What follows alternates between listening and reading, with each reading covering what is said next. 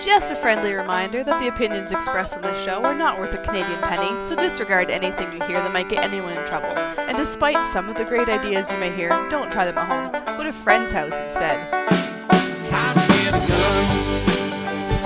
That's what I've been thinking. Well, I could afford one. And if I did just a little less drinking, time to put something between me and the sun. When the talking is over, it's time to get a gun. Hey everybody, welcome to Slamfire Rep. Slamfire Rep? No. Borky Bork, welcome to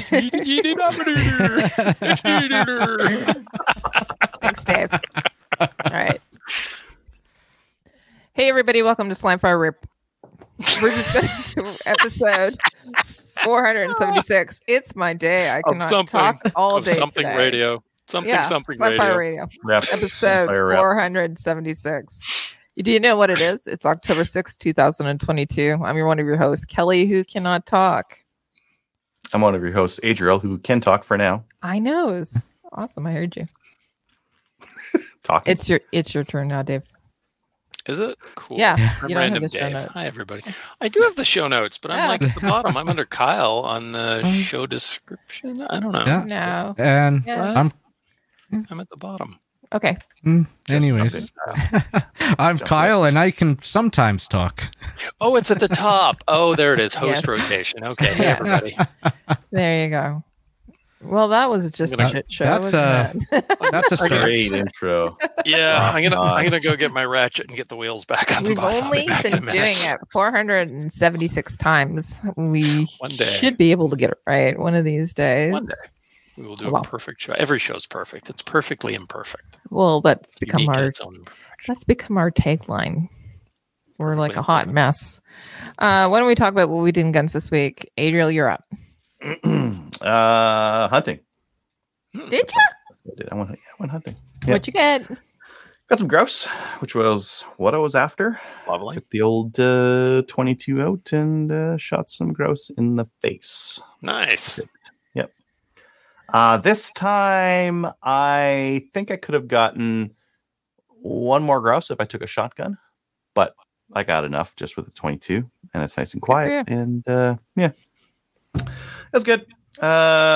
Gave the tent trailer a little quick run through, and it was great. Saw some Starlink satellites. There's a whole line of them, right from one horizon all the way to the other, like coming over top. Oh, That's kinda cool. neat. Yeah, it was a great time. I wondered how that was linked to went hunting. Like you were hunting satellites? Not this time. Not this time. No. But weather was great considering like October, like start of October, the weather was pretty fantastic. So yeah, we saw some deer, saw some grouse. Just on my way out there, I was like, I'm gonna stop at Cabela's. Buddy of mine needed some hunting licenses, and I saw that they had the Cabela's Emax Pros for $35.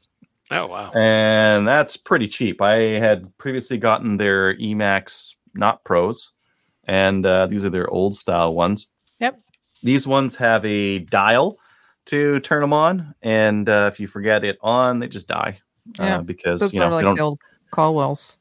Yeah, they don't have any auto. They don't have an auto off or anything like that, so they just kill batteries, just like the Walkers do, because they're crappily designed. Mm-hmm. But these have an auto off, which every bit of electronics should have in 2022. Yeah. I would say that there's some advantages, disadvantages to these. Advantage, the auto off, very much. They pack down like a lot better than those Emax ones do. Mm-hmm. I would say that some disadvantages, the microphones and electronics in them are obviously not very good. Great. No, Not but for like $35. $5. I'm comparing them against like a $200 set, so they're not as good as those. I compare them against the Howard Lights, they're not as good. But the Okay. Howard Lights these days are $70-$80. Yep. Yeah. I think primarily the problem. See the microphone? Kind of Oh, in a silly location, weird. right? Yeah. Yeah, One mic or two? two. One for It that, is right? Oh, stereo, really? so it's got Oh. both sides. Yep. You can see that it's on right now. It's got like these buttons are not very clicky, not very tactile. You can just turn it on accidentally, which now I've turned it off. So the electronics aren't that great. The mics aren't in a great spot, but it's $35. My guest emuffs used to be the Walker Razors, but they keep leaving them on and killing the stupid batteries on them. No such with these. And the cups, I do like the cups on these ones aren't that bad. Like they're not super cushy, but they're cushy enough and they're deep enough that they're comfortable for people to use and very compact. Oh, stupid flat. Look at this square. Look at this top of this thing. Look at that. How is that supposed to fit anyone's head? It's just completely flat on top. Fit Iceman from Top Gun. Yeah. Now, like you don't have a lot of pressure. Like these things don't like just the clamping pressure on your head is enough to hold them up. So like you're not getting a lot of weight on top of there anyways. It's just probably. I don't think it's correct. I don't think it's correct to do that. But they do collapse nicely. So that's those. I got some cross mags, the Gen 2 versions. I'm going to show you guys the two of them side by side. So it's the Gen 1 on this side, the Gen 2 on that side. Gen 2's got a little bit more of a textured outside to it, a little bit more grippy. They also have just very slight differences in the feed lips. The Gen 2 starts just a little bit further back so that the rounds can come out a little bit sooner. They said the follower's different. I can't tell the difference between. Oh, there's a tiny, like at the back there. There's a tiny difference between the two of them in how they engage the bolt hold open. Otherwise, I can't tell. They said they optimized the feed angle. My old ones ran fine, so maybe these ones will run finer. I don't know. Maybe. It'll probably run just fine. It probably won't make any difference on that side. The textured on it is kind of neat looking, but like pros and cons, this textured should be easier to grab. But if you get it dirty and clay in there, it's going to be a bugger to clean because this one was like basically like smooth, so you should be able to clean it off fairly. You're going to just scrub it out with a brush or something like that, right? And Chaz is pretty clay and pretty muddy in the spring, so if you drop a mag in the mud, it might just be muddy for the rest of its life. You're never going to clean it out. I was sharpening some knives. You guys know those kitchen knife things with like the thing like this used to shine up, sharpen them. I was sharpening some knives with it, and I hate those things. Did you cut off the finger? No, they're just not that good for. Like, I was hoping that you were. Never mind. You were hoping he cut off a finger. Wow, Kelly! Wow, I'm gonna go get you that coffee right now. I've been watching Jeffrey. I've been watching a lot of the Dahmer episodes on Netflix. Chips.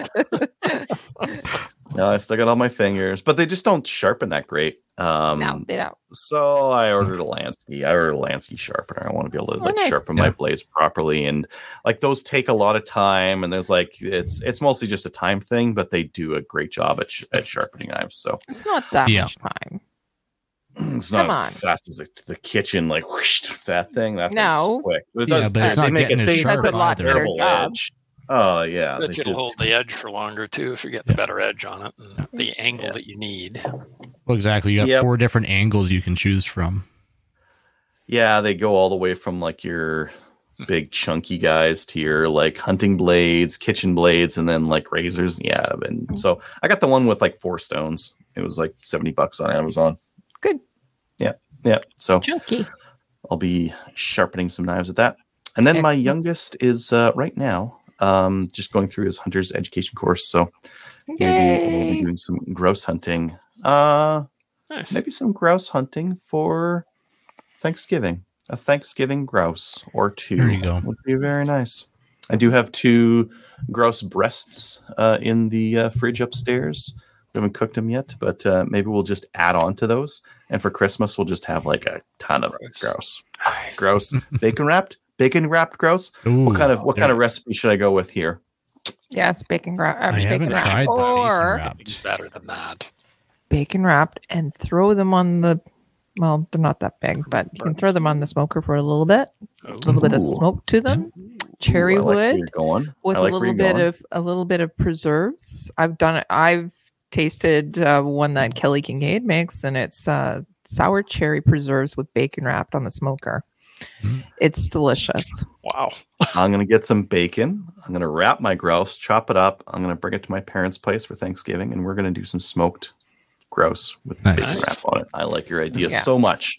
And we've got some of those. We've got some of those. What are the not redneck old fridge smokers called?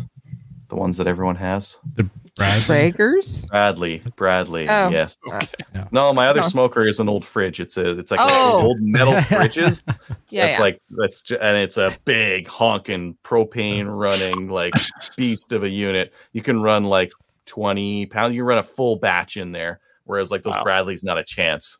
But the Bradleys are automatic and they like control the temperature and they're just better for that kind of stuff. So no, I like your idea. Does that. I run mine by my phone. I can actually. Oh, look, the temperature is going up. Could bring it down just a little bit. Oh, a little bit more smoke. Wow. And sit in bed. I can sit in bed and play with the smoker. Not wearing your buckskin shirt while you're doing this. Ethan's going to be very upset with you. No. What do you mean? My Wi-Fi's gone down. There goes the batch. We're done. Not getting out of bed for this. Yeah. Normally, my smoking experience is you start up the fridge smoker and it gets chugging, and then you get to drinking. And then hopefully you remember to turn the damn thing off before the last person goes to bed, or you wake up and it's all burnt jerky. And you get into the moonshine, and then you're puffing on your jug, and the banjo's coming out. So is that really what you were talking about, the Alberta drawl? Is that you with the Alberta drawl and the smoker? I can't put on a very good Alberta with the fridge. Drawl. No, but I am very redneck. Okay. Yes, very redneck. Anyways, that's me. How about you, Kelly? I didn't do a lot. I did not go to the range last weekend. Funny enough. Didn't do a lot. Let's see. We set up some more maple seeds. Was on a maple seed call. I was on a She Shoots call, and I took over a small South American country apparently, but other than that, I was good. Yeah. So what? You'll need a better beard. I know. Okay, I'll start growing it, but no. I didn't go to the range this past weekend. I did clean up my gun room a little bit though, so which is excellent. Got some shipments in for Project Maple Seed for next year. I showed up at the door one day and I had 2 huge boxes at my door, and I'm going, you left them in front of my door, in the middle of the day. I knew nobody was going to carry them away because they were a good 30 pounds each, and nobody's going to be able to hide those packages under their shirts. So, yeah, that's about it. I didn't actually do much. I'm kind of disappointed. Sorry. Half, what about you? Well, I went up to Peace River for the annual Team 3-gun match. And how'd it go? It was a great weekend. Awesome stages. One of the notable ones was like a head-to-head stage. So you just same targets, everything, and you raced your partner to the middle. And so you kind of got to have a little sub-competition in the main competition. That's fun. Oh, that's cool. Yeah, and I had designed a shotgun stage, which I kind of took some aspects from IPSC Shotgun Nationals and had no shoots kind of half covering your target for the first shooter, and then the second shooter went and cleared it. And cool. That's awesome. Everyone hated me at first. Like, everyone was cursing me quite literally. F you, Kyle. Right before the start, and then actually afterwards, I think there's probably still a few people that hate me, but everyone loved that. From what I heard, I was assuming people were going, "Oh my god, that was awesome!" I like tight shooting on shotgun. Yeah. It's hard. It's not something we practice a lot, and it benefits from choke selection and knowing your patterns, and it's a different skill to exercise. Yeah, like I put a full choke in and just held the edge and just drilled them. Just like a slug hitting the plate. Oh, just hammer them. Yeah, they probably flew like a million miles. Yeah. So performance-wise, like this is a match where we really don't care about the results, but me and my partner did bring a very quite decisive overall win We ended up winning the match by 110 seconds. Wow. And did you win the costume competition? No, we did not win the costume competition. What? I totally missed the memo on the costume competition, but apparently there was one sent out. There was a couple teams that dressed up one day, like Val Kilmer, and I haven't even watched the movie Heat. Yeah. And the next day... No, I haven't watched it. No, I haven't seen it either, and apparently it contains get off the show. Fight scene. I'm hanging up on you guys. Remove. Temporary leave. You guys are going sabbatical for 2 hours till we get ourselves right. Yeah. I did hear that it's got pretty much one of the best gunfight scenes out there. Okay, so here's the deal. Every year we dress up for Halloween. Mm-hmm. For a Halloween episode. This year, you will dress up for Halloween and you will dress up as Val Kilmer or whatever. To the Heat. No? Why? Okay, fine. Whatever. We'll see. No, we'll see. Doesn't have the right hair for it. No. All right. But then the next day, neither of them had silkies, but I think that's what they were going for. One guy had the spandex pants with short shorts on and had a shirt tied. It was rather interesting. It's rather interesting. High speed, low drag gear. Yeah. But that's just part of the fun of the team match. And yeah, just great weekend. Crystal shot it and completed the match. Yay! Oh, nice. And her teammate actually got the award for most improved from Saturday to Sunday. Oh, that's so cool. Yeah, they knocked off because with the team match, the stages basically stay the same and you just switch which order you shoot. Because one person will shoot part of the stage and then your partner will shoot the other part. And then day 2, you just switch that. So it's pretty much the same stages. And they knocked 480 seconds off their time. Wow. Yeah. That's... Holy crap. Yeah. So they're moving on day 2. Yeah. Wow. Nice. Yeah, it drastic difference. You could see Crystal getting a little more comfortable, and yeah, they did an amazing job. Saturday after the main match, they used the head-to-head match, and they just like a $10 buy-in and ran a little head-to-head match. You know, cash prizes for first, second, third. So went into that, and it was a massive fail.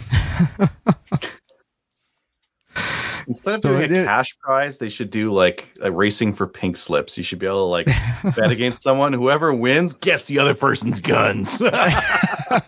Racing for red slips. You know what's funny is my first matchup, I probably would have taken that bet and I would have lost my guns. So a buddy of mine it was just random. You got given a ticket and then they drew for who you were teamed up against for the first round. And went out there. Okay, well, no disrespect to him, but I mean, he's a great guy. But I figured, okay, well, no, I should have this. And so me thinking my infinite wisdom, I figure, well, I'm going to try racing through it anyways. So I'm going to get my groove down and try and race through it. So get the shotgun done. Started racing a little bit too fast on the rifle, but got that done and got to the pistol, started running. And then when I went to come shoot my finish plate, I pulled the shot about 80 inches to the left and shot his finish plate down. Oops. Yeah.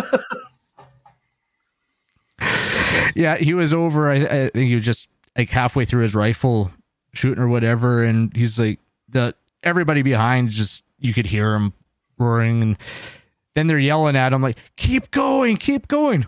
Why? Keep going. You still gotta finish. So it was I wasn't the only one to do something silly or dumb and get knocked out in the first round, so we got to start drinking beer early and just laugh amongst ourselves. It's good that you had a good time, though. Oh, it was fun. You can't take that seriously. Like, it's just how those head-to-heads go. Yep. Yep. In the end, when it got broken down, the quarterfinals and up, they were great matchups. They were close. You got two people on the pistol racing to the center. Ended up being awesome matchups and good for spectating. Great. That's really good. That sounds like a lot of fun. Nice job. Yeah. Well, it's an annual must-go-to event. Yeah. But, that was more or less a little bit of a rundown from the weekend. I'm probably going hunting this weekend. Go camp. My buddy sent me a message. He wants to go out. So, and then actually last week while we were on the show, my sister wrote and passed her Alberta Hunter's Ed. So, oh, that's awesome! Congratulations. Yeah, so got someone else to take out hunting now. Yay! Nice. Yeah. But yeah, that's it for me. How about you, Dave? I finally back on range at Baseborden with the ORA, so that's 2.5 years, almost 3 years. So I was just, I almost cried when I put the flags up. I was just so happy to be there. So yeah, it's I've really, really missed that because that's my social thing I do. Right. Yeah. I help run matches with the ORA, and that's my outdoors, a lot of my outdoors time. And I mean, other than running into some of my gun friends once in a blue moon randomly somewhere, I haven't seen any of those people in like 2.5 years. Yeah. So the last time I saw any of them was November 2019, really. So it was great to be back out. Good to see people. We didn't have a huge number of people for the plinking, but it was very short notice. It was only like a week and a half notice that we got the. But you got out, and you had. But we got out. We had 10 people, 3 guests. That's good. Which was great. One of the shooters who brings somebody out every time this guy comes out shooting. He brings somebody he's never had with him before. Awesome. Oh my gosh, that's awesome! Every single time, every time. So he brought a couple with him that he works with, and they'd never shot before, and they had just had an absolute blast. So they had a really good time, and hopefully they go get their licenses. Yeah. And then had a CQC, which used to be CQB match, and service pistol match last weekend with Andrew Vincent from Canadian Patriot Podcast. He's our match organizer. So I ran the range with him, and had a great time. Made me sad there were no AR-15s out.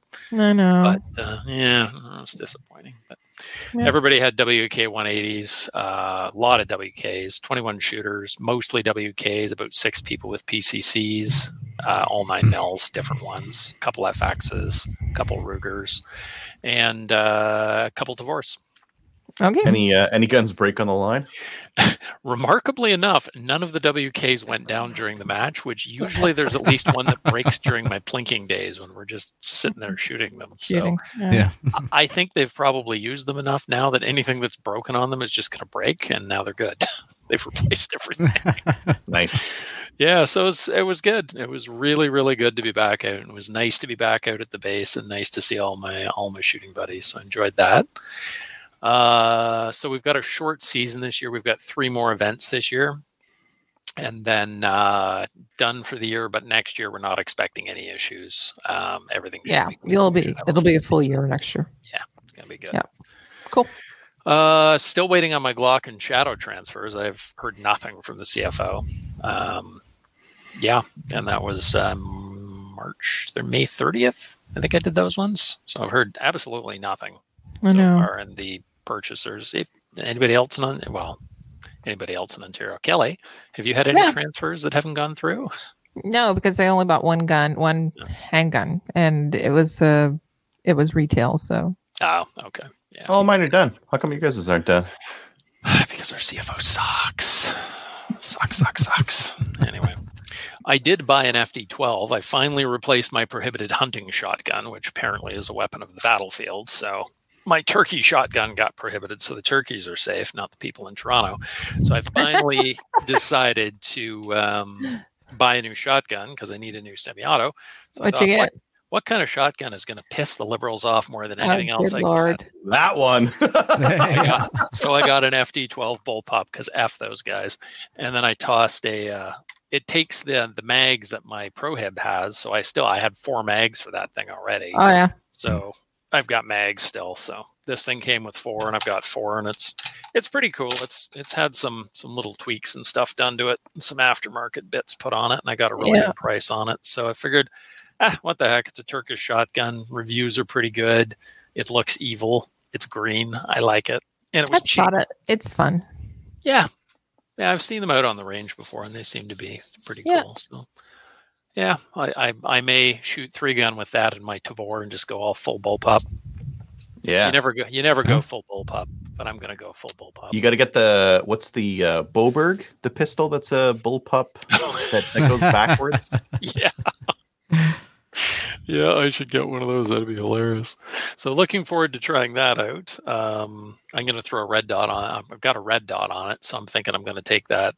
I'm going to apply for, what the heck are they, East Gray Gun Club, because I let my Aurelia membership lapse because I never was getting out there. So I think I take my stuff to work and then go up after work and shoot at East Gray. So I'm going to join up there, and if they're doing skeet, I'm going to take this thing out and shoot skeet with it. And see how it is, because that should be fun. Yeah, with a red dot. Yeah, I'm sure that you will get some pushback or maybe some funny looks. Welcomed with open arms because we're all gun owners. There you go. That's how it should work. So. Sure.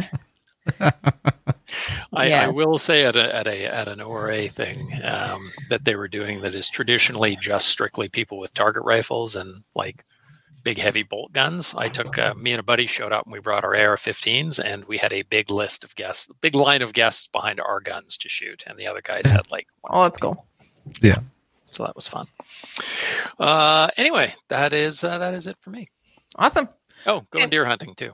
So. Oh, when is that? First week in November, I believe, out by Petawawa, going out with my brother-in-law, so I haven't seen in a long time. So I haven't seen him in a year. Very so cool. That'll be fun. Well, good luck with that. Yeah, so going to do that. I just have to figure out what the hell gun I can use because all my deer guns are prohibited. So maybe I'll use the shotgun and just load it with slugs. We're only shooting 50 yards. Muzzle loader. Yards, maybe. Yeah, muzzle loader. All right. Let's get into upcoming events. Well, guess what? It's winter, so there are none.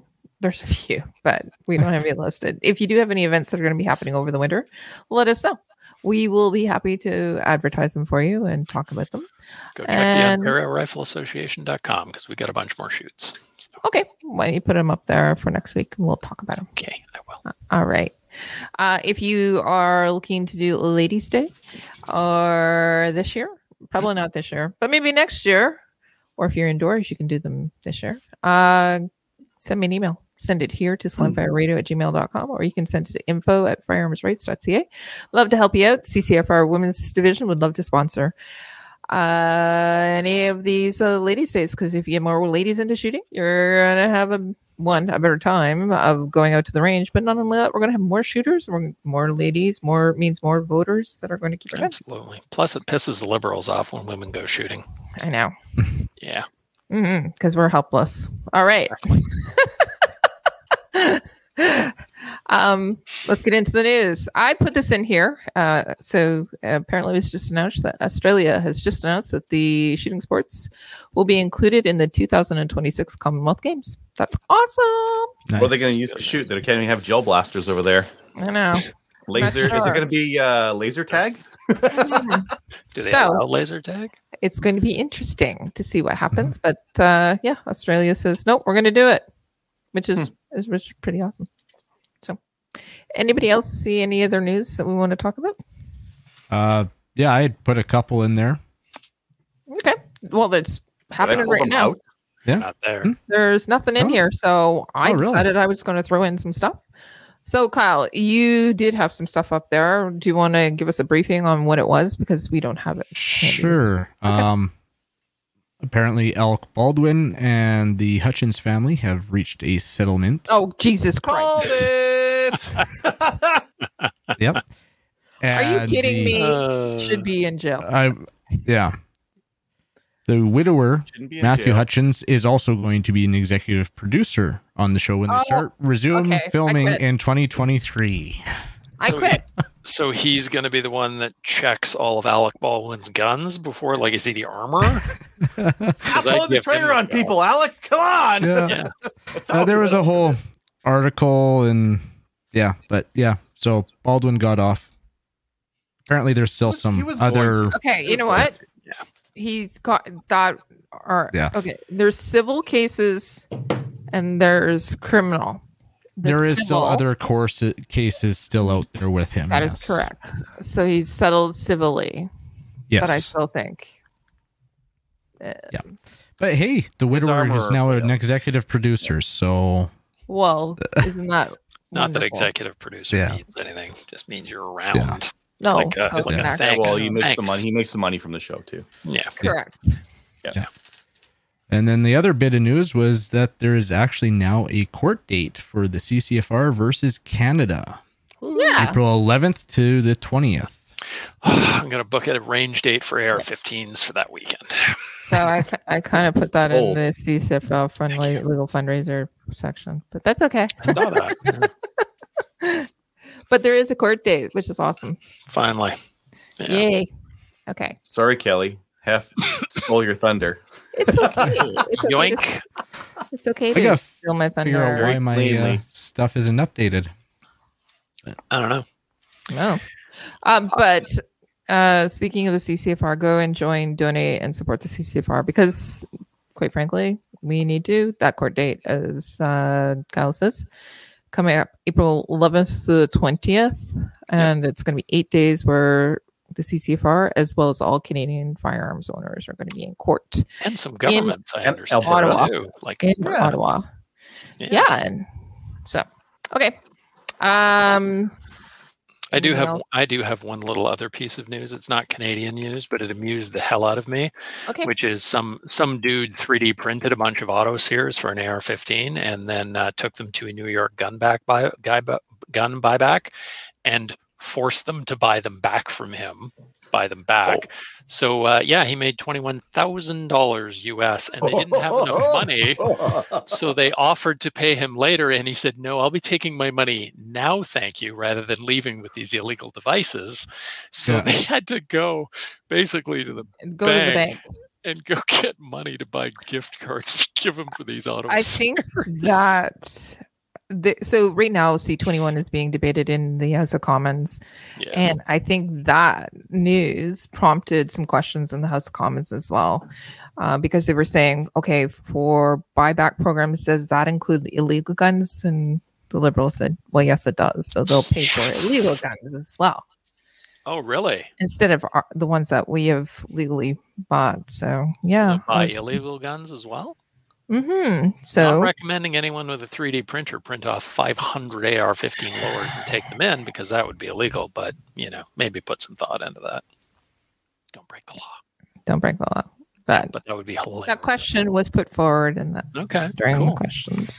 So they will buy illegal guns. Interesting. Very interesting. And somebody has my tax money back. Not that I'm going to break the law because that would be illegal. Yes, it would be illegal. All right. Let's get into my show notes is updated.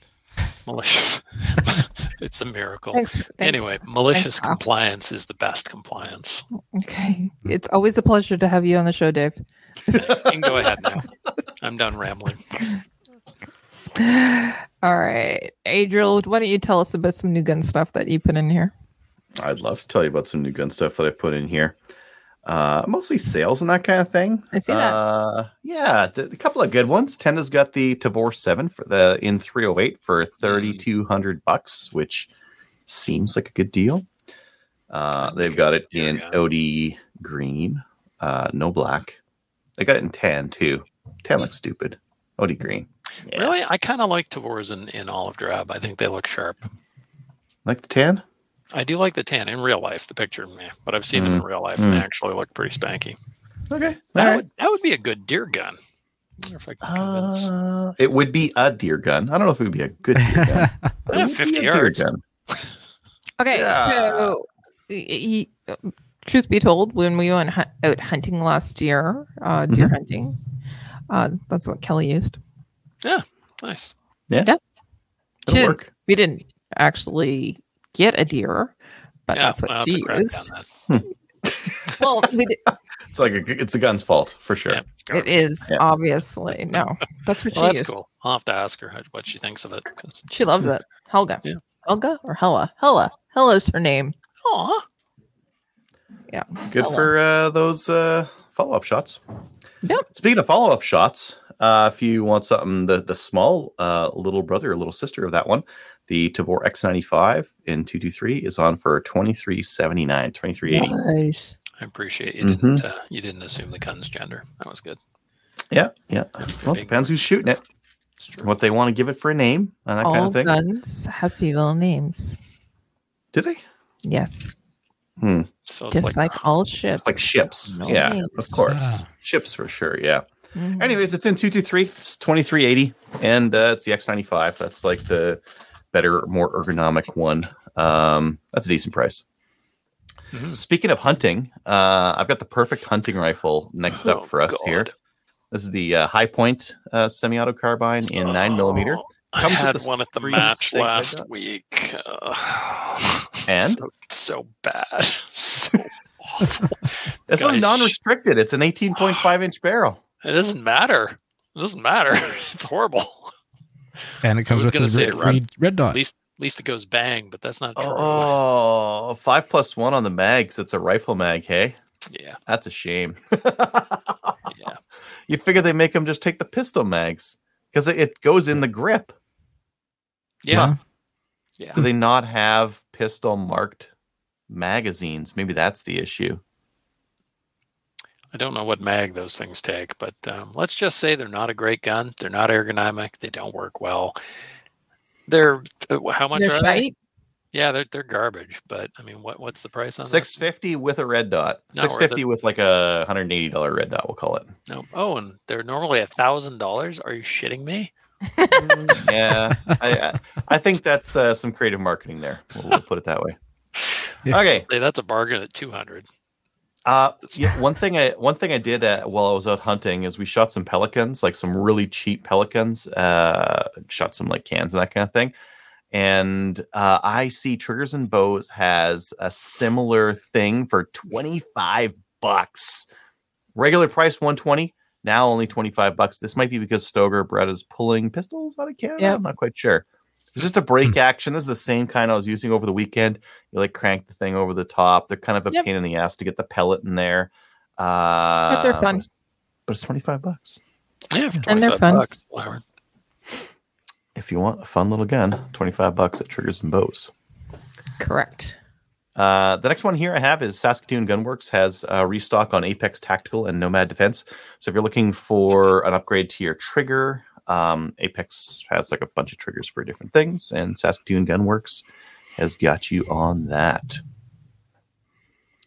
The next one here, Fast Toys has a couple of PDR Pro 2 holsters on clearance. They have clearance models for the SIG 1911 Max, Canic, and Grand Power.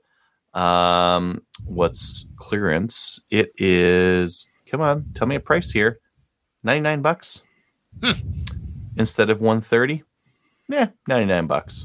Meh. And they only have the SIG 1911 and the Grand Power. No, there's a Canic right there. Only right-handed. Holster ain't one.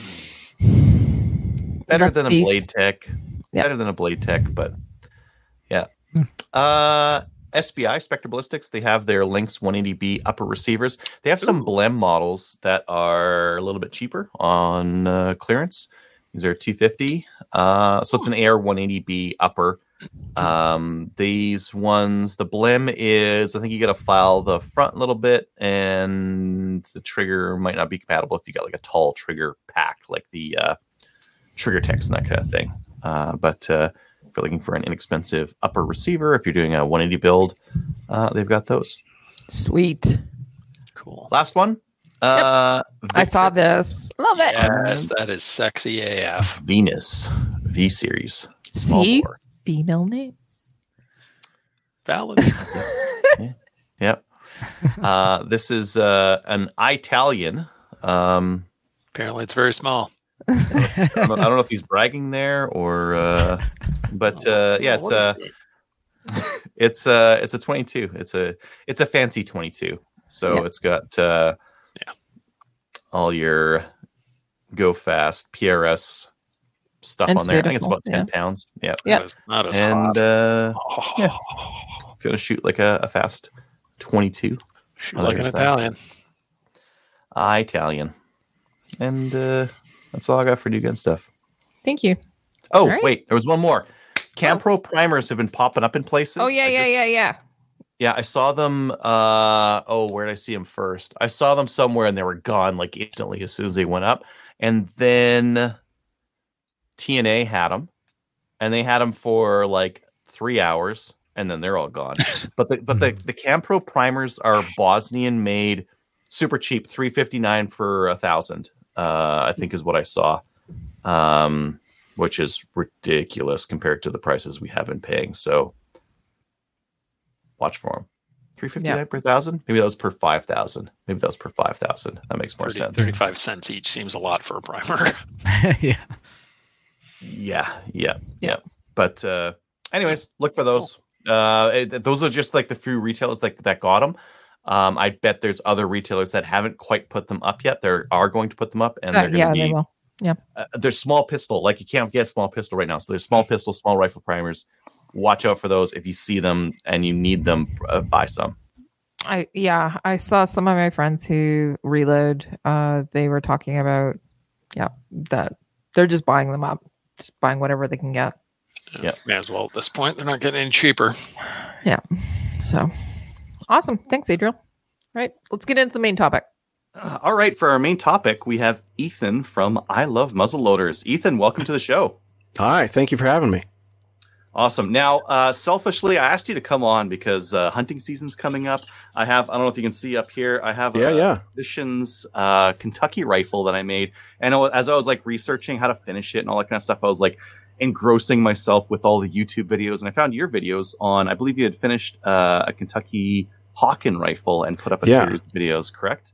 Yeah. It was that was an InvestArms. I think it was the Gemmer Hawken they had in Flintlock. Yeah.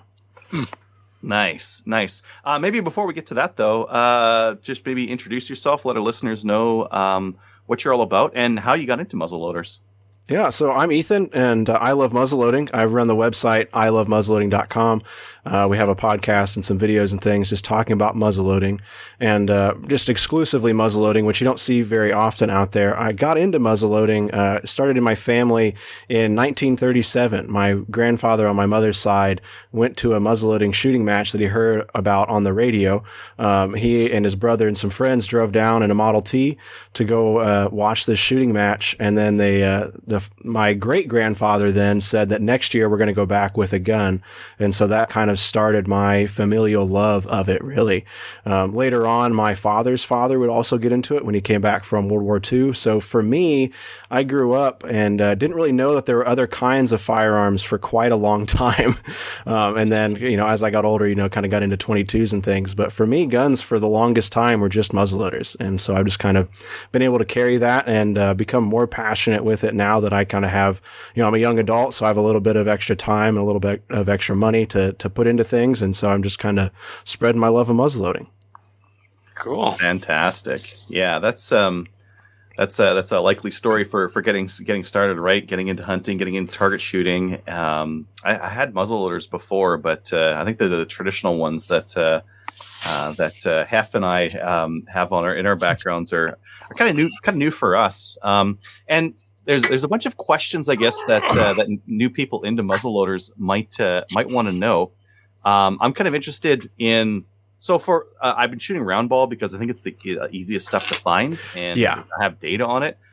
A round ball good for hunting, or would you rather go with like a mini or a belted? Still sticking with like a traditional rifle, not with like an inline or anything like that. Right. So I kind of look at it in a historical context. I think that if we look back through time, there's been more game taken with a round ball than just about any other kind of projectile. When you think about the length of time that muzzleloaders were used, for 600 or 700 years, that's all we had. And we were primarily through that time shooting a round ball and lead shot in some of the, other game rifles or shotgun smoothbore kind of things that were out there. So in a contemporary sense, we have a lot more, options to choose from. But in my kind of target shooting background and more accuracy focused background, I think it kind of lays itself into hunting still with a round ball because you're wanting to know where your shot's going to go every time you're taking that shot. So ideally, even with a round ball, you're still taking an accurate shot that you're hitting within a 1-inch circle. If you can focus on that, you're hitting in that shot and getting a good ethical shot on the game that you're trying to take.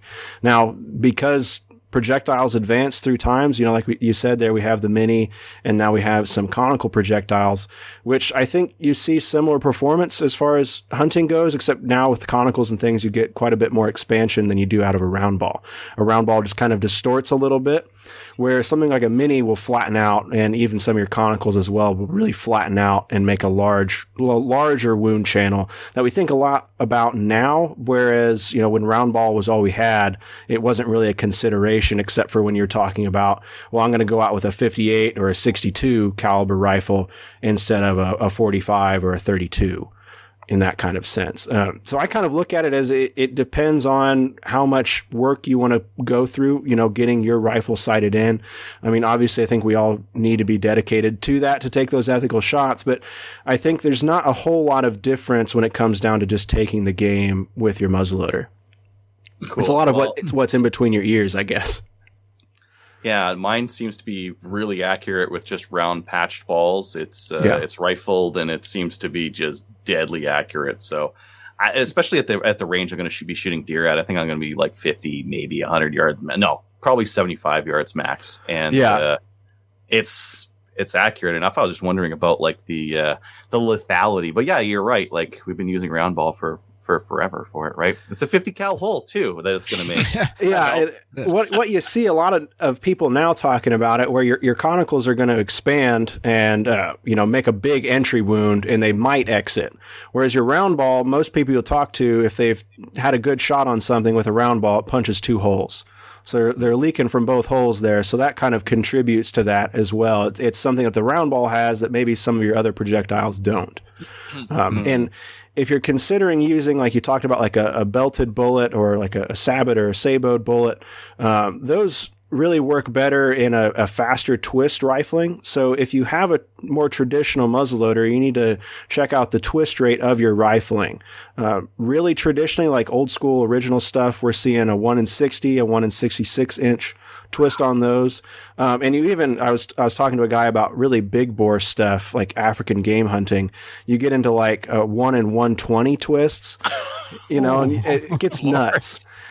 But for those twist rates work really well for your lead round ball. It gets those spinning up really well, but that doesn't perform as well with a lot of the conical bullets that are out there. So you oftentimes want a faster twist. So one of the main compromise twists is a 1 in 48 inch twist. I don't know if Thompson Center is the one that really, I know that they made it very popular with the Thompson Center Hawkins. But that is kind of an in-between where you can shoot your round ball and some of your conical bullets. It's not nearly as fast as some of the 1 in 22 or 1 in 20 or 1 in 18 twists that we see in some other modern muzzleloaders, but it's enough to get that conical spinning and get it accurate. So that's something you want to look out for when you're considering those projectiles. That's so wild. Those twist rates, and like a 1 in 20 is like a super fast twist rate for muzzleloader. Yeah, when you get into the, I call it kind of the race car, the drag racing stuff in muzzleloading, they're really playing with some neat stuff. Yeah. Wow. Just a mild encouragement. Just maybe spin a little bit. Yeah, just a little faster. Nudge it, yeah. Yeah, this Traditions is a 1 in 66, so I think I'm probably stuck with round ball. Yeah, I mean, you can try it. I'm not saying don't try it. I mean, it's always going to be fun when you're out shooting, but I think you'll have better results maybe with the round ball. It's literally one twist in 5 feet. Yeah. It turns. It has a turn. It has a turn. I like that. Amazing. Yeah. What about powder? So I haven't been able to find any black powder, so I don't think that's like even a possibility. Maybe it's possible. Yeah, Maybe you guys up there have a really tough time getting it, from what I hear. I found Pyrex and I found 777, and that's it. That is it. Any both on those, or both of those are going to be fine. I mean, those were developed to make it easier for people to shoot black powder. So at least here in the United States where I'm at, black powder is separate from smokeless powders and the black powder substitutes. So it requires a different level of safety and storage. Here it requires a separate magazine that's separate from your business and your building. And for many people, it's not a thing that they want to handle or mess with. So you have several distributors that'll ship it, if you're a place where you can get it shipped to you. But because of those hard requirements, you had things like Pyrodex and 777 get developed that are kind of an in-between of the smokeless and the black powder, where they perform like black powder. They're composed like black powder, but they're not, made up with the same materials that make it part of that strict safety guidelines as far as storage goes. So stable. Yeah, I don't know enough about it to say. I've primarily shot black powder. I've lived pretty close to several distributors, so I've been very fortunate with that. But there's nothing wrong with shooting the substitutes that are out there. They're going to be a little bit different, and especially with your percussion gun, you might have some issues with the 777 where you might need like a Magnum percussion cap. I think just about everybody makes a Magnum number 11 cap that people say usually burns better, gets that 777 to ignite better, because the 777 has a bit of a higher ignition point from what we can tell online and kind of understanding this stuff. But your Pyrodex and 777 are going to be fine. Like I said, the only difference you might see is your ignition point is a little bit higher sometimes. So a lot of people have difficulty with 777 in a flintlock, getting that to go off just because the temperature isn't high enough. But tons of people use it in their percussion guns, in their percussion rifles, and it's really popular in cap and ball revolvers. I mean, that's like the go-to thing is some Pyrodex or some 777 in those, just because it's so accessible. And the cap and ball revolvers are really the introduction point for a lot of people. They still want a repeater of some kind when they're coming from a modern firearm, and they kind of get the sense where they're still loading individual chambers like you do on a muzzleloader. So no problems there. I guess the one complaint you might hear is that they're a bit dirtier than black powder, and so you want to make sure that you're thoroughly cleaning after you're using those substitutes, just like you would with black powder. Folks say that after you've cleaned or after you've shot Pyrodex or 777, you clean your rifle, you clean your pistol, and then you want to come back a couple days later, just check it, maybe run a few cleaning patches down it again, and make sure you apply a liberal coat of oil to the internals, just to make sure that you don't have anything going on in there. But other than that, you shouldn't have any trouble with it. Yeah, I notice if I don't clean it for a day, it picks up some flash rust. Yeah, you need to clean it that day. Yeah, and I've had things where if they've sat, over winter and I've not got out shooting some, it'll get some of that surface level rust on there. I mean, a lot of people you see online are really nervous about that, but it's not a big deal. You're not going to ruin your bore and ruin your accuracy by having some of that surface rust in there. Just clean it out, get it flushed, and you're going to be good to go. On the substitutes, you have you have an option for the loose powder and the pelletized powder. And when considerations for hunting, the pelletized powder are really popular because you don't have to measure anything out. You can just drop your 2 or 3 pellets in your bore and you're good to go. You do see, though, in the chronograph tests, and people say it when they're going to clean it, that there is some fluctuation, though, in the performance with those pellets because of the glue that they use to hold that together. And there are some inconsistencies in that production. Now, it's not to say that it's not going to take your game or it's going to ruin your hunt or anything. But just when we're getting down to like the nitty gritty, we notice differences in those pelletized versions of those powders. So you'll see a lot of people recommend using just the powder version of those powders and pre-measuring some charges and putting them in like a speed loader if you're worried about a follow-up shot when you're out hunting. But do. Yeah. Like the pellets, I used the pellets before when I had an inline and it was using like the shotgun 209, but with right in the back there. Yep. But with this one, like this guy has a cap that goes in from the side. I don't know. I didn't feel great about it. Like just hitting the side of one of those pellets. It didn't feel like it would get like, maybe it's fine. And I don't know, but I just went with loose powder. Just seems if you have air around your spark, you're going to wind up with inconsistencies.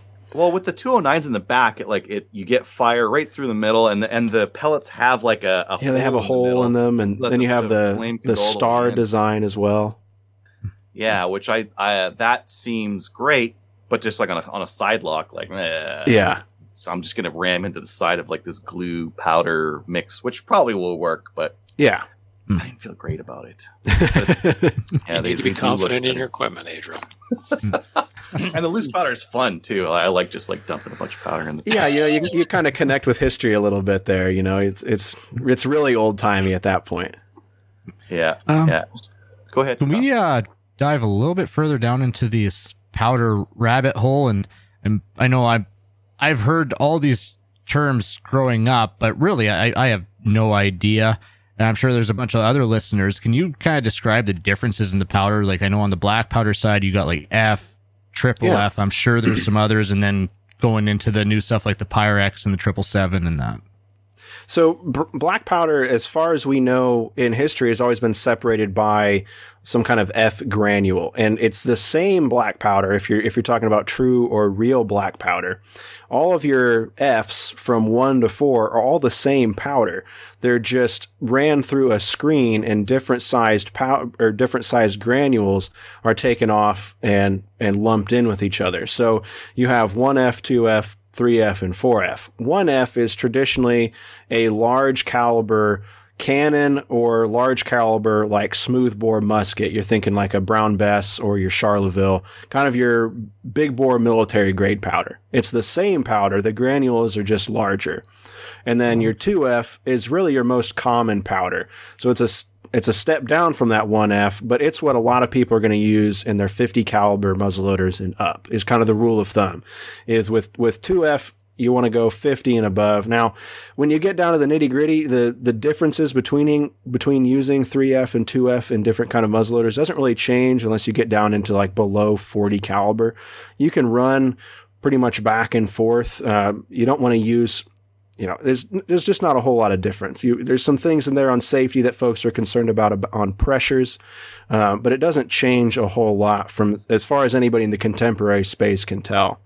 So your 2F is going to be the most common powder, and then you kind of come down to your 3F with just a little bit smaller of a granule, and that's going to be most commonly used in 40 caliber and under.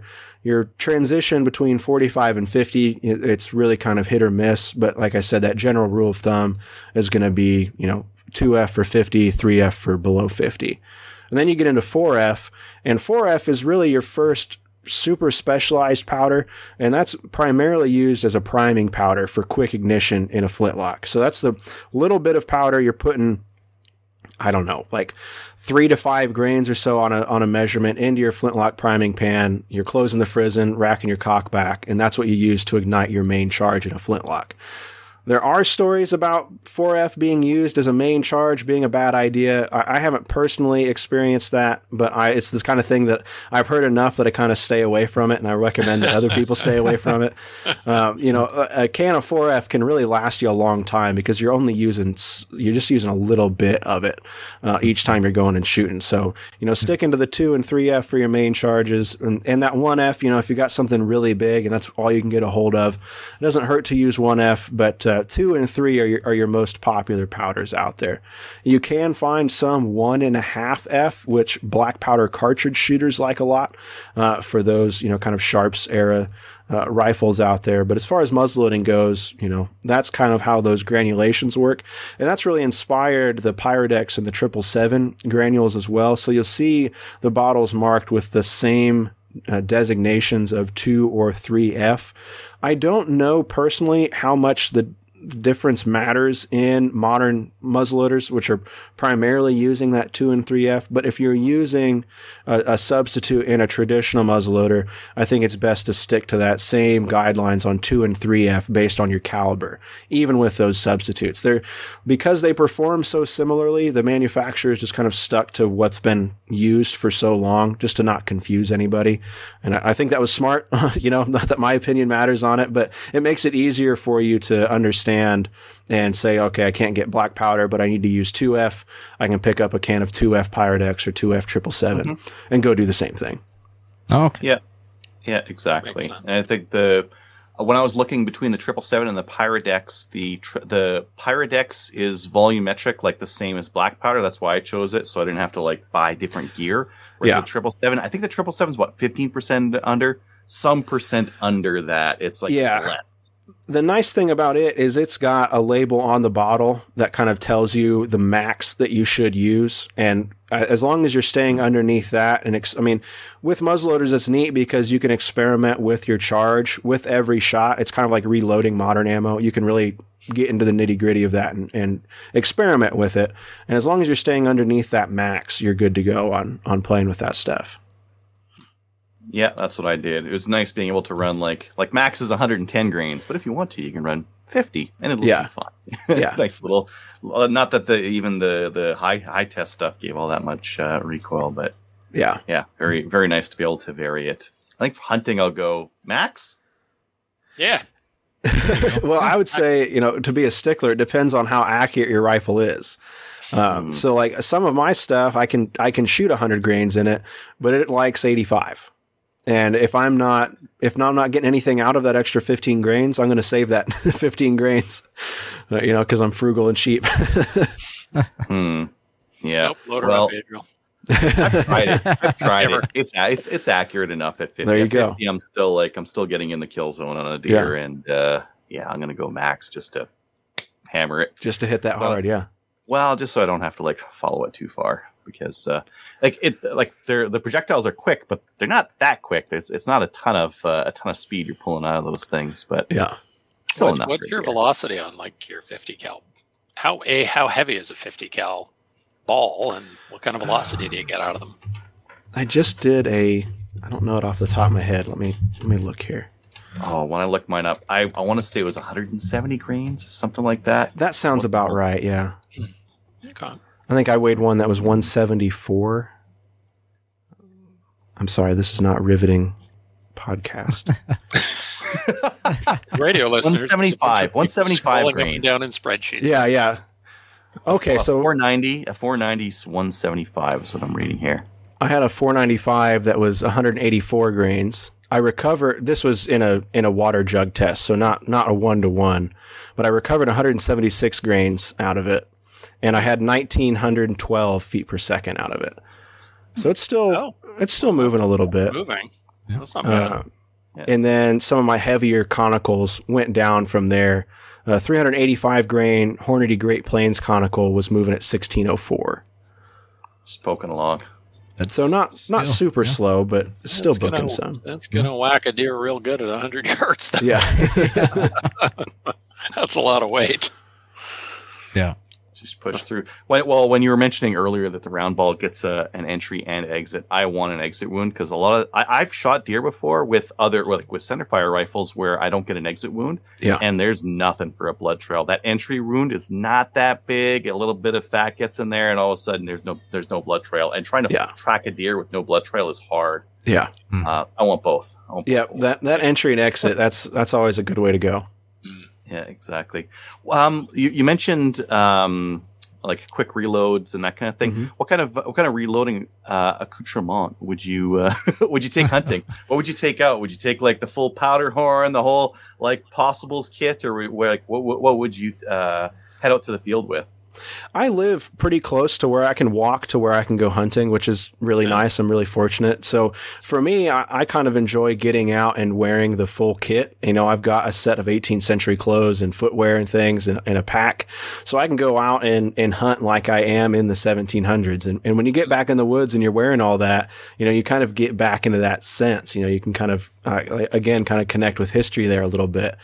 So I enjoy doing that. I think it's a way we hunted for quite a long time, and I really enjoy throwing on my leather pouch. It was made by a friend. I've got a horn made by a friend, and some of my other equipment made by friends. So I enjoy doing that. But there's nothing wrong with having a little belt bag or just throwing some stuff in your pockets of a vest or something. So for me, I go pretty traditional, especially if I'm using a traditional muzzleloader with the bag and the horn. Some extra round balls and some patching. And I might have a small screwdriver, to adjust my flint if I need to. An event pick, make sure I have a nice clean vent if I'm sitting there, if there's a little moisture or anything. But really I'm not taking a whole lot. I've not had a catastrophic failure. I shoot everything enough that I'm kind of with my muzzleloaders. So nothing really sits for me. So there's no real risk of anything aging or getting out of whack. I'm not going to pull up on a nice buck and then my mainspring spring break or something in my lock. What I've heard that happening. But I try to pack pretty light, make sure I have my priming horn and my caps and, a couple tools, maybe a couple jags if I need to pull a ball or anything. But, I'm really hoping, I guess, for not having any catastrophic failures in the field. So I pack pretty light. Nice. I wonder if you wear a buckskin jacket. Is that like camo? Is that deer camo? Does that work well? They think you're a deer, don't they? Yeah, right. Hey, there's Bob. Haven't seen him in a blam. It works. I gotta ask you. It's been about a year. If you're wearing the kit and the gear, are you wearing a coonskin hat? No, I am not. I do have a coonskin cap, but for the area that I'm in, I'm a little bit before coonskin caps. Oh. So I got to go a little bit west, but I do have one. I did grow up with one. So yeah, definitely a staple. But maybe I should go out hunting in a coonskin cap. I'm vaguely disappointed that you're not. That's I'll try to turn that around this year for you. Okay, good stuff. Awesome. Yeah, I think personally, I'm gonna load up powder and ball at the house. I'm gonna head out hunting, prime when I get there. Oh, primers have been impossible to get. I was running the musket caps on this thing, the 411, 401. Okay, the four-wing cap. Yep. They were not great. They were not great for reliability. I'd get a lot where I had some burning powder flying out the end of the barrel, and then I finally found some number 11 at a small shop around, and that's been like, oh, this is what it should have been like the whole time. It just strikes off every time, and it's reliable. It's been a real problem. The primers and things. I mean, the stuff I'm hearing out of the American primer manufacturers, they're so focused on the modern centerfire stuff that they don't really care a whole lot about muzzleloaders, which we don't like to hear. But, thankfully there have been some kind of push through here as we head into hunting season. So I'm hoping that they can kind of get back on track and start shipping those out again. Because if you don't have them, if you didn't stock up before the last few years, you're just kind of out of luck, which really stinks. It's hard to get into it if you're, shooting a cap that gives you hang fires and spits powder out the bore. That's no fun, and it should be pretty fun. Well, that was what the reality was. No problem finding balls, no problem finding powder, caps. And I was just dreading being, I tried it out at the range with those big musket caps, and maybe 2 or 3 hits per before it finally goes off, and I knew I'd be drawing down on a deer, and that would happen to me. So I was glad I could find the number 11s. Did you have a musket cap nipple? Nope. Oh, okay. That explains that a little bit more. Sort of balanced on there. Yeah, okay. Yeah, it wasn't a great fit. Okay, so that was kind of hanging as you were. Okay. So the only thing you can find is those musket caps, you should be able to find, even if you're up in Canada, you should be able to find a musket cap nipple to go into your percussion rifle. Should have the same threads to go into the drum on the side of your barrel. It's just diameter at the top to accommodate that cap will be a little bit larger. So that's something you might be able to get that faster than you can get caps if you're out there listening and you only have musket caps and you're trying to dangle your cap. I appreciate that you stuck with it though. I love to hear that. That's some real mountain man energy right there. Yeah, still had to try it, and well, there's an area I'm hunting where it's traditional or shotgun only. So I can go with my muzzleloader, I can go with a shotgun. Okay, awesome. And I was trying the muzzleloader. It was it's accurate, but the primer thing was causing me issues. But so I was going to go shotgun, but now for sure I'm going muzzleloader because the accuracy was just great, and awesome. It's going to be close, so I'm gonna do it. That's late October. How far out did you shoot that thing, Adriel? I shot round ball to 300 on steel. Yeah, oh, nice. Making hits pretty decently reliable hits on steel. Yeah, at 200 and 300, you just really eyeball a lot of drop on. Yeah, kind of this group of leaves I'm looking at, and yeah. Yeah, it was about 4 yards over, I think, at 300. And I wasn't running a full send powder with it either. I was going I think 70 or 80 grains or something like that. So that's lots awesome. of drop. Lots of drop. That's impressive, though, when you think about it. I mean, people used to fight with these things at 100 feet? Yeah, too close for comfort, really. Yeah, exactly. Throw it, and you're nailing stuff out at 300 yards. That's cool. Like I don't think about that. I'll think of like a Sharps with like one of the big bore cartridge rifles reaching out that far with like target sights on it. But I don't think about your little rifle that you've got reaching out that far. So that's really cool. With a spherical projectile too. Yeah, I mean, that kind of throws out some questions about conicals and bullets. Yeah, just kind of fun. We're shooting at each other from further away back in the day. Yeah, seems silly to line up. Ballistic coefficient on a ball is not great. No. The only thing worse would be square. Cube would be worse. That's about it. My father built a 25 caliber flintlock squirrel rifle for a guy. I mean, it's like you're shooting a BB basically, but boy, that thing shoots. I mean, if you're inside 50, 25 yards especially, I mean, it shoots like a house of fire. I mean, it's great. Wow. But you wouldn't think it.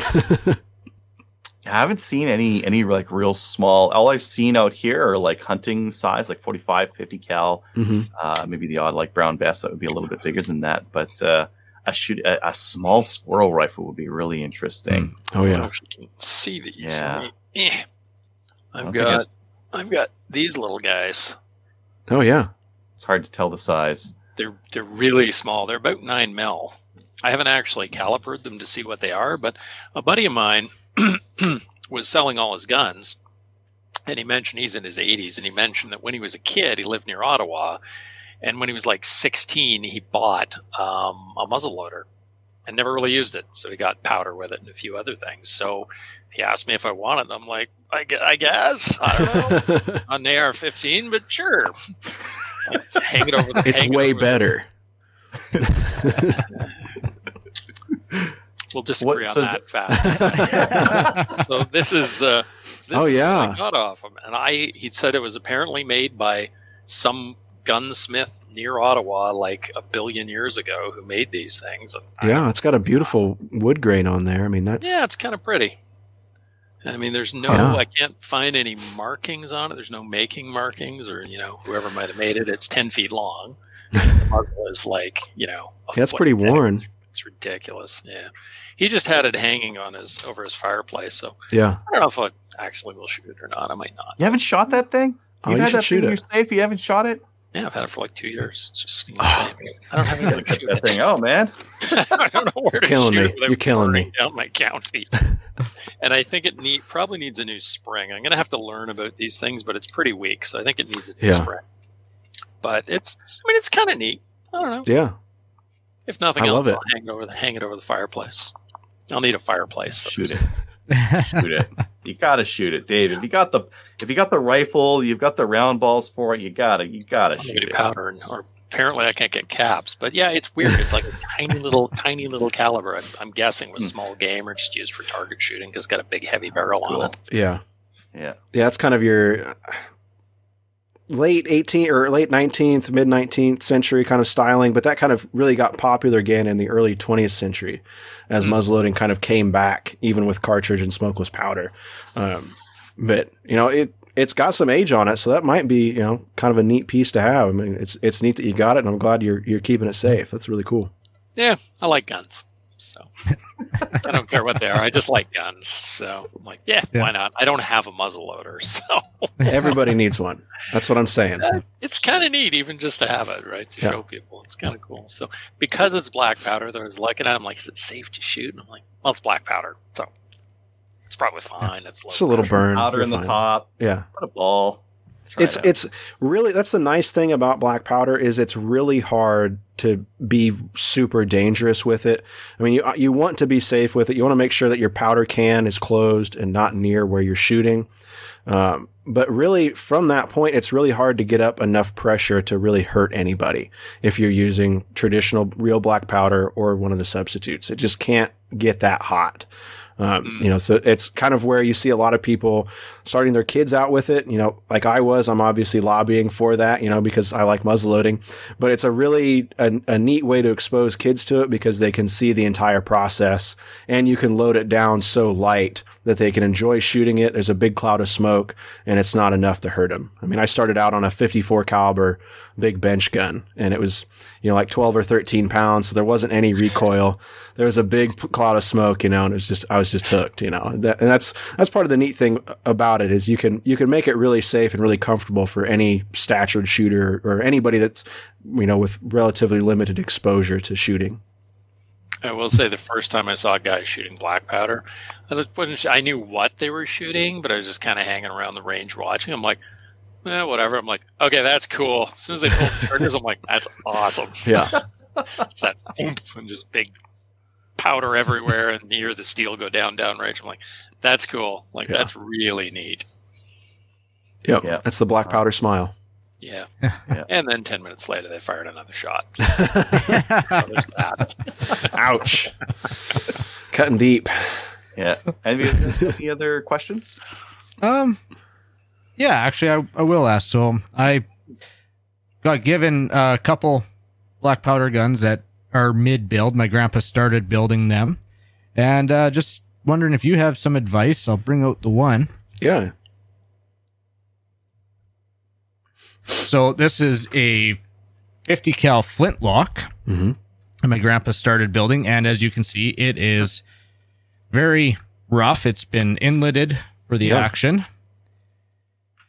But this is just sitting in here. I put it all in here for the show. I was just wondering if you have any advice for finishing stocks, making sure that the barrel's set right, everything. And then over my shoulder is the 45 cal.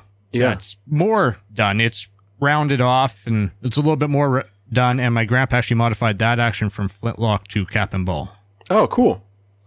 Well, looking at them, all of the hard work is done on those. I mean, it's getting the lock inlet and getting your barrel inlet and your trigger assembly looked like it was in there too. That is really the hardest part about making a muzzleloader, is getting all those parts set.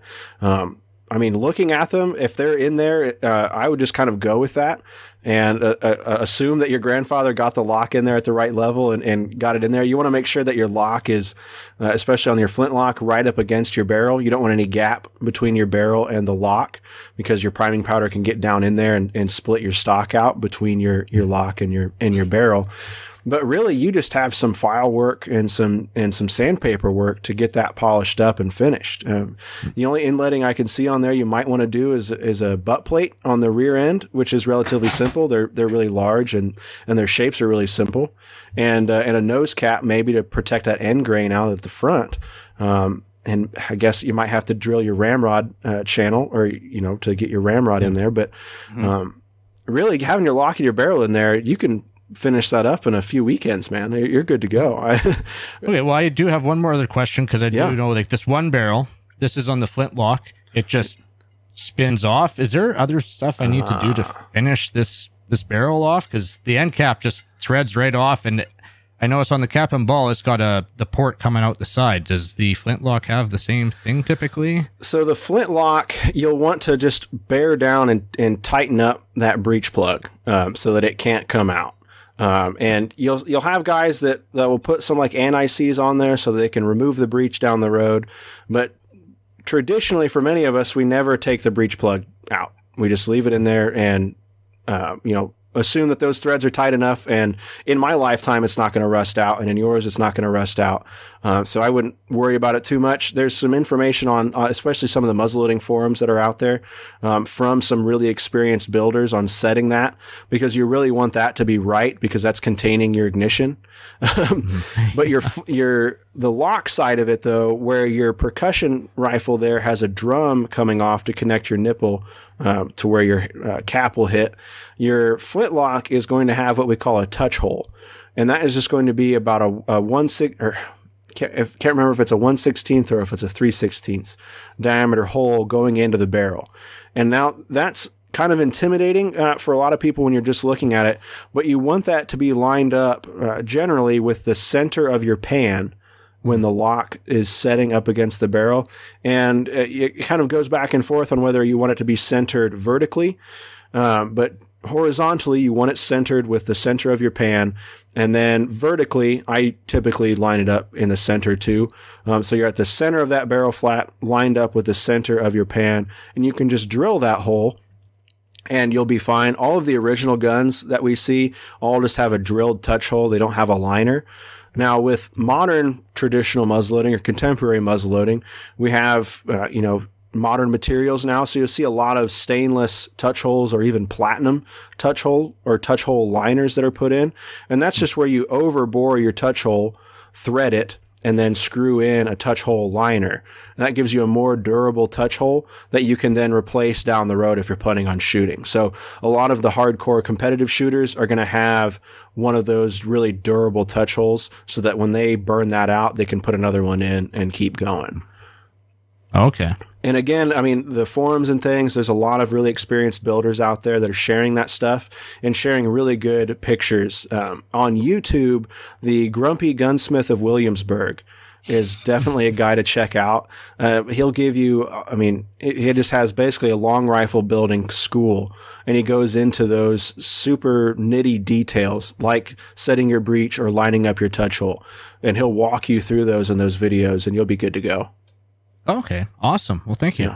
Yeah, happy to help on that. I hope you finish them. Having a family connection to those with your grandfather is just awesome. I mean, I love when people are holding on to that stuff. Yeah, for sure. I plan on finishing them. When they do, I don't know, but I do plan on finishing them. Hey, that's how it goes. I planned on finishing them too, so maybe you should finish them. Yeah. Awesome. Well, we're way past our time here, Ethan. Oh, sorry. No worries. It's all been like a great conversation. I think maybe what we'll have to do is have you on sometime in the future again. But maybe let the listeners know where they can hear about you and where they can find out more information about muzzleloaders from you. Yeah, so you can find, if you're interested in what we've been talking about, you can visit my website at ilovemuzzleloading.com. There you'll see links to the podcast where I interview other contemporary muzzleloading enthusiasts. That's builders, historians, reenactors, living historians that are going out and camping and trekking and hiking in period gear.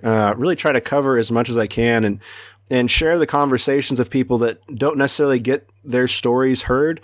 In muzzleloading, because it's such a small community, the only way you can a lot of times get heard is to go on a lecture tour or publish a book. And for a lot of people, it's really hard to do. So I try to interview and bring their stories kind of to the masses as much as I can, to share and document their history and their research. And on the website, you can find the videos and the articles that I publish as well. It's really just a hobby for me. I'm not doing any of this full time. I'm not getting paid to do it. So it's just kind of a passion project. So it kind of fluctuates on when I get stuff out, but I try to keep a pretty regular schedule on keeping things entertaining and covering a wide swath of muzzleloading, from the contemporary original stuff up to some of the modern hot rod stuff that people are doing today. Awesome. Well, we had a pleasure having you on. I got a ton of value from the videos that you had on YouTube, and hope you keep going with it, because they're really great stuff for the guys like me I've been into shooting for a long time, but just getting back into that traditional muzzleloading. Great info out there. Well, thank you very much. I really appreciate it, and thank you for having me. I'm always happy to get out and talk about muzzleloading. Awesome. Thanks for coming on, Ethan. You love it. Thanks, Ethan. Thank you. Thanks, Ethan. Yep. Thanks, Ethan. Bye. Thanks again to Ethan. Really interesting topic. I think the guys, I think I need to get a muzzleloader now. So I need to get, that whole peer pressure. Remember we were talking about We're all hanging around going, oh, gee, everybody who's got a muzzleloader, put your hand up. Oh, it's not Kelly. I know. I feel like I'm not part of the gang anymore. I need to go and get a muzzleloader. Okay. Let's get into listener feedback. Anything on Facebook? Hasn't been really anything bad. Derek Butt said 118 days in Ontario for transfers, so that is balls. Okay. Mike Moore said my gun's probably a 36 cal, common size for smaller rifles, and that was it. Awesome. Mark said that he just picked up a CVA Stag Horn Magnum from a friend this week, 50 cal, 1 in 32 twist. So you could probably run those fatter projectiles in there, and made in Spain. These Traditions rifles are also made in Spain. A little knowledge about muzzleloaders, but I'm excited to see what it does. Yeah, so hopefully we found the main topic. I think he was really well spoken, and he's also as you can tell, he's really passionate about it. So it's fun talking to anybody who's passionate about anything, especially guns, because gun people are the best people. Yeah. Well, yeah. It's not so fun talking to people who are passionate about elevators or things like that, but guns are good. You know, I've always noticed that it is actually interesting if somebody's really, really passionate about something. Yeah, yes. They'll be like, in 1954 they changed the pattern on the buttons. You're like, that's amazing. No, you bigot. Never pictured you for an elevator bigot, Kelly. Oh, elevators are fun. They're nice, but see, you're getting into it now, and you're like, well, maybe I would like to hear about elevators a little more. I know. Never mind. Okay. When did they get rid of the 13th floor? That's a good question. That's a superstition. It is. Although I wasn't. I know why, but when? It has no 13th floor. Okay, if you seriously know when they got rid of the 13th floor, oh dear. When? You've asked us. I was asking you. I have no idea. I have no idea. Okay. Well, while we're going through, this is a whole other kettle of fish, guys. Come on. Yes. while we're reading the email from Mark, who's one of our regular listeners. By the way, this is one of the best emails that we've ever received. So Mark's on tonight as well. He's listening. So Adriel is going to read it because he gets the big emails. And Kyle, you're going to go and Google when they got rid of the 13th floor. Okay. I'm already Googling it. Okay. Take it away, Adriel. Hey, Slamfire gang. I wanted to share with everyone how my opening day played out. I'll start with a little backstory before I begin. Last August, I did my classes to get my restricted, non-restricted, and Hunter's Ed. That started my very expensive hobby and lifestyle I know today. Itching to fill my first tag, I got out with my bow today for deer season opener with bow. Woke up at 4:30 a.m. and followed all the tips and advice from fellow hunters I spoke with. Showered, scent blocker, body wash, and swiped on scent blocker, antiperspirant. Got dressed, jumped in the truck, and headed out to my spot, skipping the Timmies on the way because I didn't want to worry about peeing in my tree stand. From the coffee, I'd imagine. You're up high, so just down. Why is that? After stripping down outside my truck into my scent-free camo clothes, I tiptoed through the bush, thinking one broken branch might spoil my day. After climbing up to my spot and all set up, I stared into the complete darkness, wondering what I do until the sun comes up. Can't scroll through Facebook or check ammo stock online. I don't want my potential deer seeing my ugly mug all lit up. So I sat there and waited for the light, wondering if these deer could smell me or my slow-release flatulence. Finally, the sun is creeping through the trees, and the woods come to life with movement around me. 7:30 a.m., I see this doe slowly wandering through the bush, making its way towards me. I thought that I can't be this lucky to have a doe I was after walking towards me. I picked up the crossbow and hold up to get her in my crosshairs. As slowly walked closer to me, my arms started to get tired and burn holding this damn crossbow. Finally getting into my ideal range, I took the shot and successfully hit her. As expected, she takes off into the brush, and I sit in my tree stand, taking in the adrenaline rush. Being my first year hunting, I called for a friend to help me take care of the deer. Once he showed up, we began following the blood trail to see where she ended up. Walked through the brush. My crossbow was getting hung up on the branches, so I set it down against a tree stump, thinking I'd be able to find it later on. After wrestling with tree branches and vines, we finally found her about 300 yards from where I shot her. Ecstatic to find my first deer, I wanted to take some photos like everyone else does, and that's when my search for the crossbow began. I confidently put that crossbow down, thinking I'd find it no problem.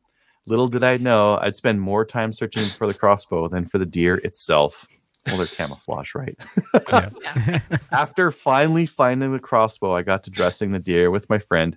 Thank God he came, because it would have been pretty hard to pause and play YouTube tutorials on the process as you went on. Needless to say, I learned many things today on my hunt that will definitely benefit me the next time I go around, like not leaving a camo painted crossbow against a tree in the bush. Cheers. Yeah. That's an awesome story. Okay, Mark. Well so this done. is the first time he's gone out hunting on bow season, and he gets a crossbow, and he gets a deer. So He congratulations must have done to his him. pre-work. Awesome. He must have done his scouting. He must have done like everything else. Well done. Yeah. I hate you, but Yeah. well done. He was talking. He sent us an email. It was an email or a message last week where he was talking about he'd been shooting his rifle and pistols all summer, and then he picked up his crossbow just to try it. And he says there was a huge flinch. I think he's fine. He got his deer. Yeah. I think you're Got the fine. deer. All that counts. So congratulations, Mark, on your Yeah. first hunt and your first successful hunt. That was awesome. Well He done. also sent a picture in, didn't he? Yes, you did. Mhm. I wonder if he'd be okay with us if we used it as part of the show. So I think so. Think so? What do you think? Sent it. Yeah, I'm thinking he would be. Wouldn't have sent it, or he would We'll have put said it. something if Why don't we didn't. put it up on our social media? Well, Tonight's- or I just do it like that.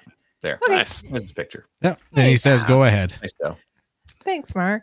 Look at that. Isn't that awesome? Oh, he's in there. It's got camo. It looks warm. He doesn't look like Yeah. he's frozen out there. Yeah. Different kind of hunting. Yeah, well done, Mark. And Awesome. well done with reading it, Adriel. It sounded like you were reading it like the night before Christmas. It was awesome. Just trying to give it some Like Flash. the hunt and all through the house. The creature was stirring, not even the crossbow, because it was lost in the woods. Yes. Yeah. Put a Excellent. helpful hint. Just put a little bit of trail tape on it, Or don't We'll put it find it. down. or don't put it down. But it's hard Get a to. sling. Yeah, that's true too. Okay. He has a sling. Well, yeah. It's like putting down your bag and leaving your bag. I left this bag sitting against a tree a couple of years ago, and then went for like a half an hour wander in the woods that I wasn't aware where I was in the woods. And luckily, I managed to get myself back to the bag, but it took me a bit to find it because it blends in. Yeah. Okay. All right. Don't forget, we're going to actually do a couple more things, but don't forget, if you go onto our website, there's a Cabela's link. So if you are thinking about going and getting some stuff at Cabela's, just click on the link and order the stuff, and it'll give us a little bit of money. But not only that, it tracks your sale. And then once a month or so, we're going to tell everybody what people have been buying. And yeah, we'd like to do that. So we're going to do that soon at some point. Okay. YouTube. When these go back on sale, if you need like a guest set for emuffs, wait That's what until I'm the thinking. Wild Wednesdays and then buy that. Buy one of these things. They're cheap. I'm gonna- $35. It's good. I deal. got to buy a couple pairs of those. So that's a good idea. I had some Walker razors too, and those were my loaners, but somebody walked off with them. They So, walked. Well, they are walkers. this is true. Don't know where they went. So, okay. Why don't we read YouTube comments? Kyle, read it. read those. Okay, Dave, you read Yeah. those. I'll read. I'm helping. Thank you. From Jose V. First look at the Norinco Olympia. Hello, sir, the hunting gear guy. You've been That's nice. very formal. Yeah. Sir. He was dead.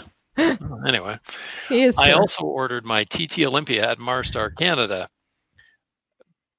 Pam is the person who contacted me with regards to my purchase. Can't wait to see this good-looking little 22 LR pistol. When are you going to make a review / shooting of this little 22 LR? Regards, I always watch your videos. Oh, nice. Nice, Jose. Yeah. Thanks. So, Jose. what are you going to do a video of that one there, I Mr. don't know. I got it out. Hunting Gear sir. Guy, sir? Sir. Sorry. Yeah, I had it out at the range. Accuracy seemed good. Loading the mags didn't seem good. I want to tune the mags first before I get that video up, because if I'm having the issue, probably everyone else is. So I Yeah. want to show people how to fix the issue. Does as it have an part of my awkward review. grip angle to get them in, or what's the issue? Just loading them. It's got rather than the spring being like the full length of the magazine, it's just in the front little bit, and it's a round spring. It's Oh. stupid. So there has to be a fix with filing the inside. I just haven't done it yet. I want to do that for my review so that I can show people how to fix that. Gotcha. Cool. Okay. Yes. All right. You still going to tick on the next one there, Dave? I will continue. Thank you. From Alan L. Gerson MC312 review and deep dive. Ghost load feature or lack of maybe a waterfowl hunting issue. Maximum of 3 shells. I think for waterfowl, like it's normal to have 2 in the tube and 1 in the chamber, and just don't ghost load. Yeah. Yeah. Well, you can only have 3. You're saying without the ghost load feature, it might be an issue, but no, you can put the 2 in the tube and 1 in the chamber, and the Gersan actually you can ghost load it without modification. I think what he's saying is maybe that's an issue because you could put 4 in there because you could put 2 in the tube, 1 in the lifter, 1 in the chamber, but they don't count that for waterfowling. Just don't do it. You have 2 in the tube, 1 in the chamber. Just don't ghost load. It's not a normal practice outside of competition. I bet you if you ask most conservation officers what a ghost load is, they wouldn't even be able to tell you. I think if you if the fish cops showed up and you started racking your shotgun and 4 shells came out, you'd have some explaining to do. Yes, absolutely. Yeah. Not worth it. So just don't ghost load it. But block it for 2 in the tube, but just don't ghost load it. Yeah. All right. Next one, Dave. From Happy Face, first link at Norinco CF98. Canada import ban soon and possible gun freeze, so y'all don't need to buy these anymore. Yep. That was the reason why I talked about that, because if anyone wanted to buy them. Now you can't. They're all gone. Yeah. Yeah. So go on out and check out those videos, and you can see what everybody else is talking about too. Yeah. All right. I'm sad. Screw you, Happy Face. Miserable. Yeah. Face. No, don't do it. No. Okay.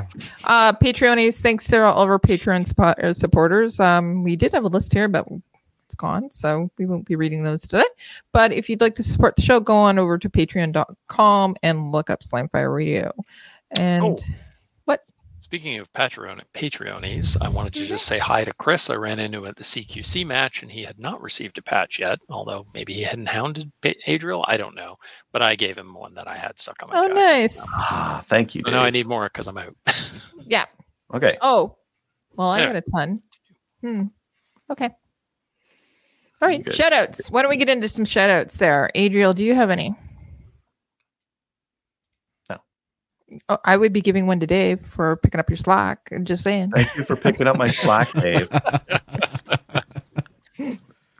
Well, Chris is happy, and that's all I care about. So you're welcome. Okay. Kyle? Yeah, I got a few. Shout out Steve-O and everybody else who had a hand in making the team match happen and making it a huge success. All the shooters that showed up. Shout out to my partner Colin for being stand up, and Colin and I, it's been a few years since we shot together. We were able to do it again, so awesome. And a huge shout out to Crystal. She had a little bit of a rough time on Saturday, but she stuck in there and completed her first ever match. So I was going to give her a shout out too, but you I think you're her husband. I think you get rights to give her a shout out. It's fine. Fine. Yeah. Dave? If you liked it, you should have put a ring on it, Kelly. Sorry. Dave, do you have any shout outs? You guys, it's been a fun evening. We've missed you. So. I missed you guys. Thank you. I try and be on a more regular basis going forward. We'd love to have you on. Yay. Yeah. Okay. I'm going to give you what? Kelly, you got shout outs? I do. I have a couple. So I have one for Derek. Derek's one of our listeners. He's actually on tonight too. Just wanted to give him a shout out. He was here in Kingston a couple of weeks ago with some of his workmates. Dropped by the Trap and Skeet Club, and they shot around a skeet. And it was nice to see him and everybody. So he's welcome out anytime. So I forgot. I did do some gunny things this past weekend. I went to a wedding of one of all of our favorite people, Lori Lynn and Robert. They got married on Friday night. And so all the CCFR people were there. Aww. And then one of the CCFR people, but he's actually one of the Maple Seed people too. So Mario, one of the directors, he went to the wedding. And then I spent part of my day on Saturday with him. And it was great to see him. So Mario is one of the founding directors for Project Maple Seed. And when Dave was talking about not seeing people in like 2.5 years, I haven't seen Mario in about 2.5 years. So it was great to see him. And he's going to be at the Stittsville range for the Maple Seed. Awesome. And so it's going to be great. Yeah. So I'm super excited to see him and his wife, Sue, who's fabulous. So, yeah. let's sign out. So go on over to Gun Owners of Canada. I am not sure. Hey, Kyle, have you been updating it? Because I haven't been. Awesome. Yes. See? We pick up each other's slack, so it's wonderful. So go on over there, say hi to Kyle because he's the guy that's posting over there. Give us a like on Facebook. Also, give us a review on Facebook too, and we'll read it here. And you can also give us a review, obviously, on YouTube or any of the other forums too. We'll read it out. Go join the CCFR, especially now that we know that there's dates coming up because they need all of our money so that we can keep our guns. Yeah. And you know what? See you next week. Night, everybody. What's San Diego? Why does it say this in the show notes? Randomly in the show notes and log out, it says FU's. I feel like the odd man out here, man. I'm definitely not the odd man. What does that mean? It means I have to go get something, muzzle or coffee.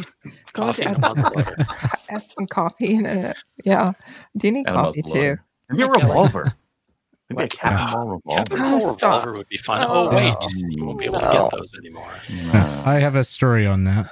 Oh, really? Mm-hmm. Do you want to talk about it now or do you want to talk about it later? Sure. My dad already knows I'm pissed at him, so. Okay. My dad had two competition muzzleloader pistols with like 18-inch barrels. And this is before he owned any other pistol. And when they moved to Grand Prairie, he didn't want to deal with the hassle, so he surrendered them when he moved up here. Yeah. Not even sold. Surrendered. Family name. Yeah. How were you? Yeah. Okay. When I found out, we were sitting at lunch and I just. Do you need therapy? I need therapy.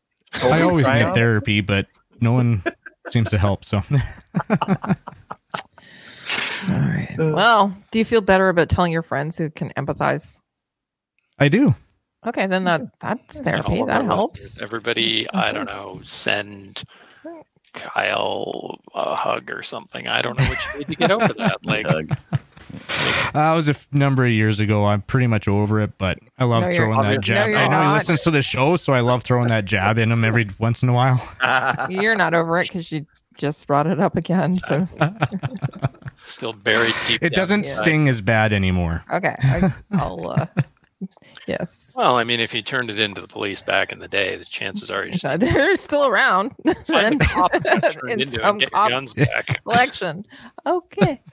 Not saying no, all right.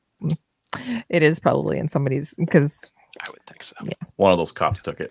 Yeah. Oh yeah, 100%. Yep. Okay. Why don't we get into the show then? Ready? Okay. Hi, Kelly.